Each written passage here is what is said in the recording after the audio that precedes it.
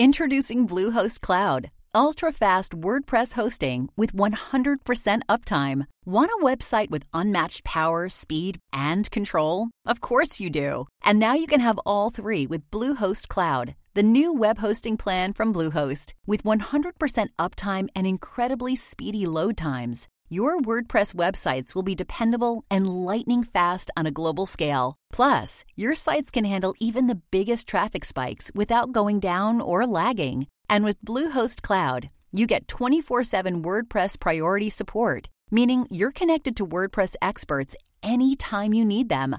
Not to mention, you automatically get daily backups and world-class security. So, what are you waiting for? Get Bluehost Cloud today by visiting Bluehost.com. That's Bluehost.com. Your brain needs support, and new Ollie Brainy Chews are a delightful way to take care of your cognitive health. Made with scientifically backed ingredients like Thai ginger, L-theanine, and caffeine, Brainy Chews support healthy brain function and help you find your focus, stay chill, or get energized. Be kind to your mind and get these nootropic chews at Ollie.com. That's OLLY.com. These statements have not been evaluated by the Food and Drug Administration. This product is not intended to diagnose, treat, cure, or prevent any disease. At Evernorth Health Services, we believe costs shouldn't get in the way of life-changing care, and we're doing everything in our power to make it possible. Behavioral health solutions that also keep your projections at their best? It's possible. Pharmacy benefits that benefit your bottom line? It's possible. Complex specialty care that cares about your ROI? It's possible. Because we're already doing it. All while saving businesses billions. That's Wonder made possible. Learn more at evernorth.com/wonder. Hi, this is John Donvan. We here at Intelligence Squared want to say something about David Carr, the New York Times writer who died on Thursday night after collapsing in the Times newsroom. And it's this. David stood out to us at Intelligence Squared among the more than 400 debaters we've brought to the stage since we started 9 years ago. David was among the few that we always talked about afterward as not only having stolen the show with a nice little stunt, and I'll explain what I mean about that in a bit, but also for having just been a damn fine, honest, witty, intelligent debater. We wanted to have him back on stage someday.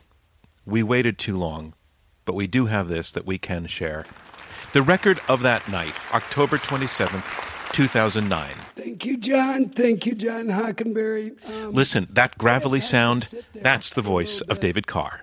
Because I work at the New York Times, I'm cast here as the dad in the basement at the teen party. Cool guys over there. And us old fuddy-duddies. Well, I work at the New York Times. We have fuddy-duddies. Yeah, right.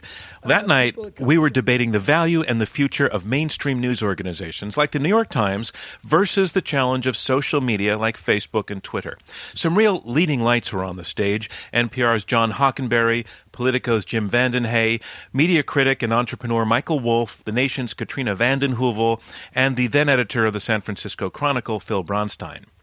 The motion was good riddance to the mainstream media.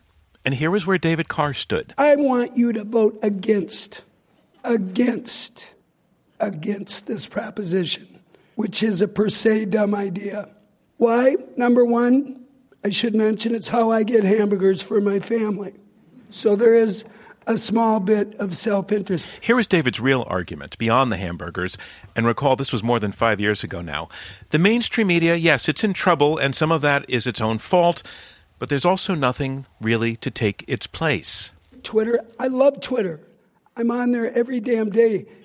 But the best links in Twitter are always into the data stream of mainstream media. To suggest that somehow a hand-cranked citizen media is going to supplant, for instance, New York Times has a news budget of $220 million, dozens of bureaus all over the world, many other news organizations, the same footprint. And we're going to toss that out, which is the proposition, toss that out and kick back and see what Facebook turns up. I don't think so. Along the way, David poked some fun at himself and at the Times and how new media advocates might see them both as he battled through this debate. I mean, I get it. I'm here from the New York Times, and I've received my orders from the dark overlords of the mainstream media. They put a chip in, and I got to tell you, it hurts a little bit. And they also told me, if you fail tonight, do not come back to headquarters. So keep that in mind. Look.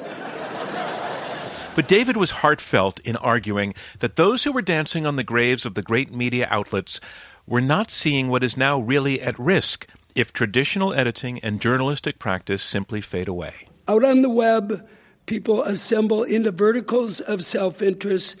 They often speak only to each other. They become an echo chamber of half-truths, sometimes outright lies, without any real data points coming in.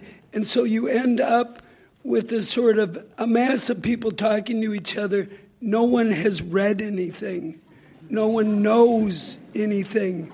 They're talking about something that someone else read. And we end up in a meta world.